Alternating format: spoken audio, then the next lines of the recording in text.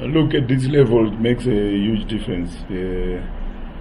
But at the same time, you got to look at Sipo, who's 21, 22. He's not a complete, product. He still needs a lot of work, and he'll learn from his mistakes. And these are games where things were a little bit tougher. He learns from this and he becomes a better player. We work on him at training, and I know he's got the right mentality, the right attitude, the willingness to learn.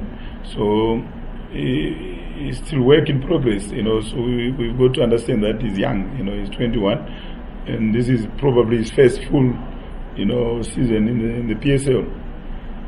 And talking about final decision, a little bit of urgency, yeah, we lacked that. That's why I said, especially in the first half, where we were a little bit negative in terms of going forward. We were not really that adventurous. We did that in patches, and we needed to do that a little bit more consistent, especially when we play against Sundowns. We spoke about their fullbacks going high up. So when the fullbacks go high up, that ball, when you intercept, you said, pressing traps. When you intercept, that ball should go into the channel as quick as you can, and we didn't do that. But those are the moments which wins you games, but we learn.